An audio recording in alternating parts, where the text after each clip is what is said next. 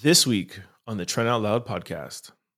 Now you've attached a certain, level of money, and you're looking for not necessarily love, and you're not looking for partnership, and you're not looking for like-minded, and now you seem like you're just being a gold digger. Eboni K. Williams came out and said she wouldn't date a bus driver unless he owned the bus, which I particularly don't have a problem with. But then yesterday she came out and said this, which I have a problem with. No, average is not and will never be good enough for me. All right, let me break this down. Okay, so her first comment of saying that she wouldn't date a bus driver that didn't own the bus, that makes sense to me. Eboni K. Williams is a on-air personality. She's also a lawyer, and she's worth $3 million. So I understand her saying to herself, listen, I wouldn't date somebody who's a bus driver. Oh, and she's also 39 years old, so a 40-year-old woman. So I understand her saying, listen, somebody who's driving the bus that's around my age, I particularly don't see anything that we may have in common. So if he would own the bus, meaning that he's an entrepreneur, which she is also an entrepreneur and a lawyer and an on-air personality, I think that we would have more in common. I would want somebody who is, when you're at that age, it's not like she's 21 or 22 years old and he's a bus driver, paying for his way through school and he is becoming a lawyer or whatever. So I understand that a 40-year-old woman wants somebody that is more like her or more on her level or close to her level or above her level. I can understand that. I could appreciate that.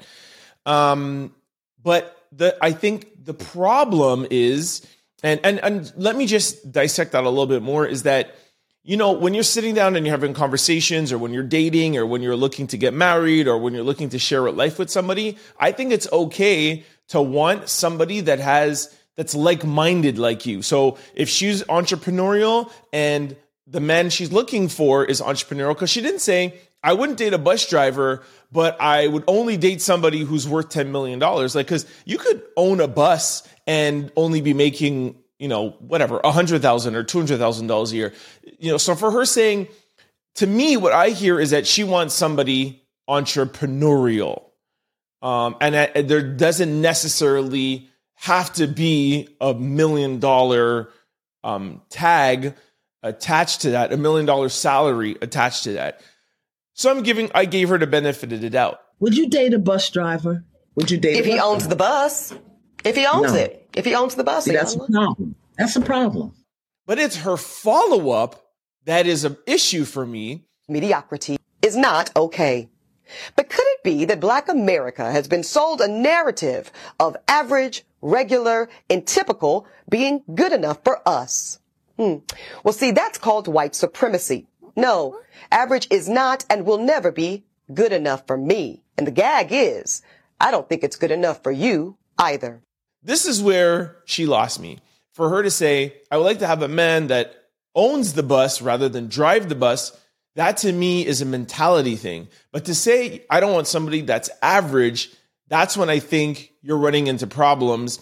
Now you've attached a certain, level of money, and you're looking for not necessarily love, and you're not looking for partnership, and you're not looking for like-minded. And now you seem like you're just being a gold digger.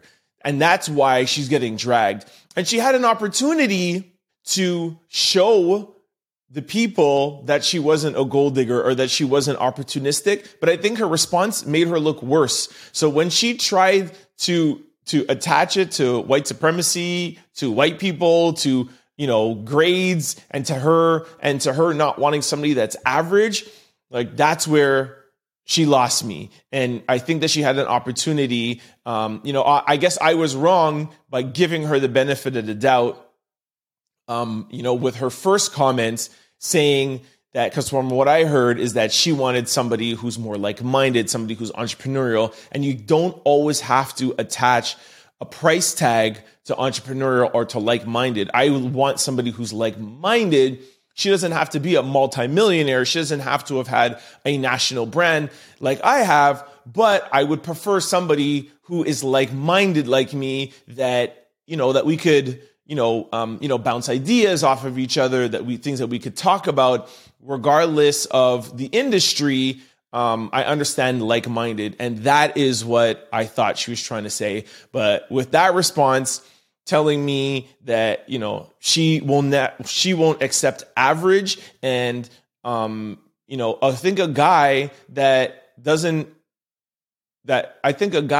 owns a bus and drives a bus and is entrepreneurial, and if he makes $100,000 a year, but he's still like-minded and he doesn't want to be a lawyer and he doesn't want to be an on-air personality and he doesn't want to be a multimillionaire, I don't think that should be the level that you should look at for somebody. And when you start looking at the price tag and when you start looking at the dollar sign of who you want to be with, that's when you're going to end up in a bad marriage. I think marriage should come down to the person, whom they are, and what they are and what they stand for and what their values are. And that's when you'll have a better marriage. Don't forget to like, comment, and subscribe. It's your boy, Turn Out Loud. Peace!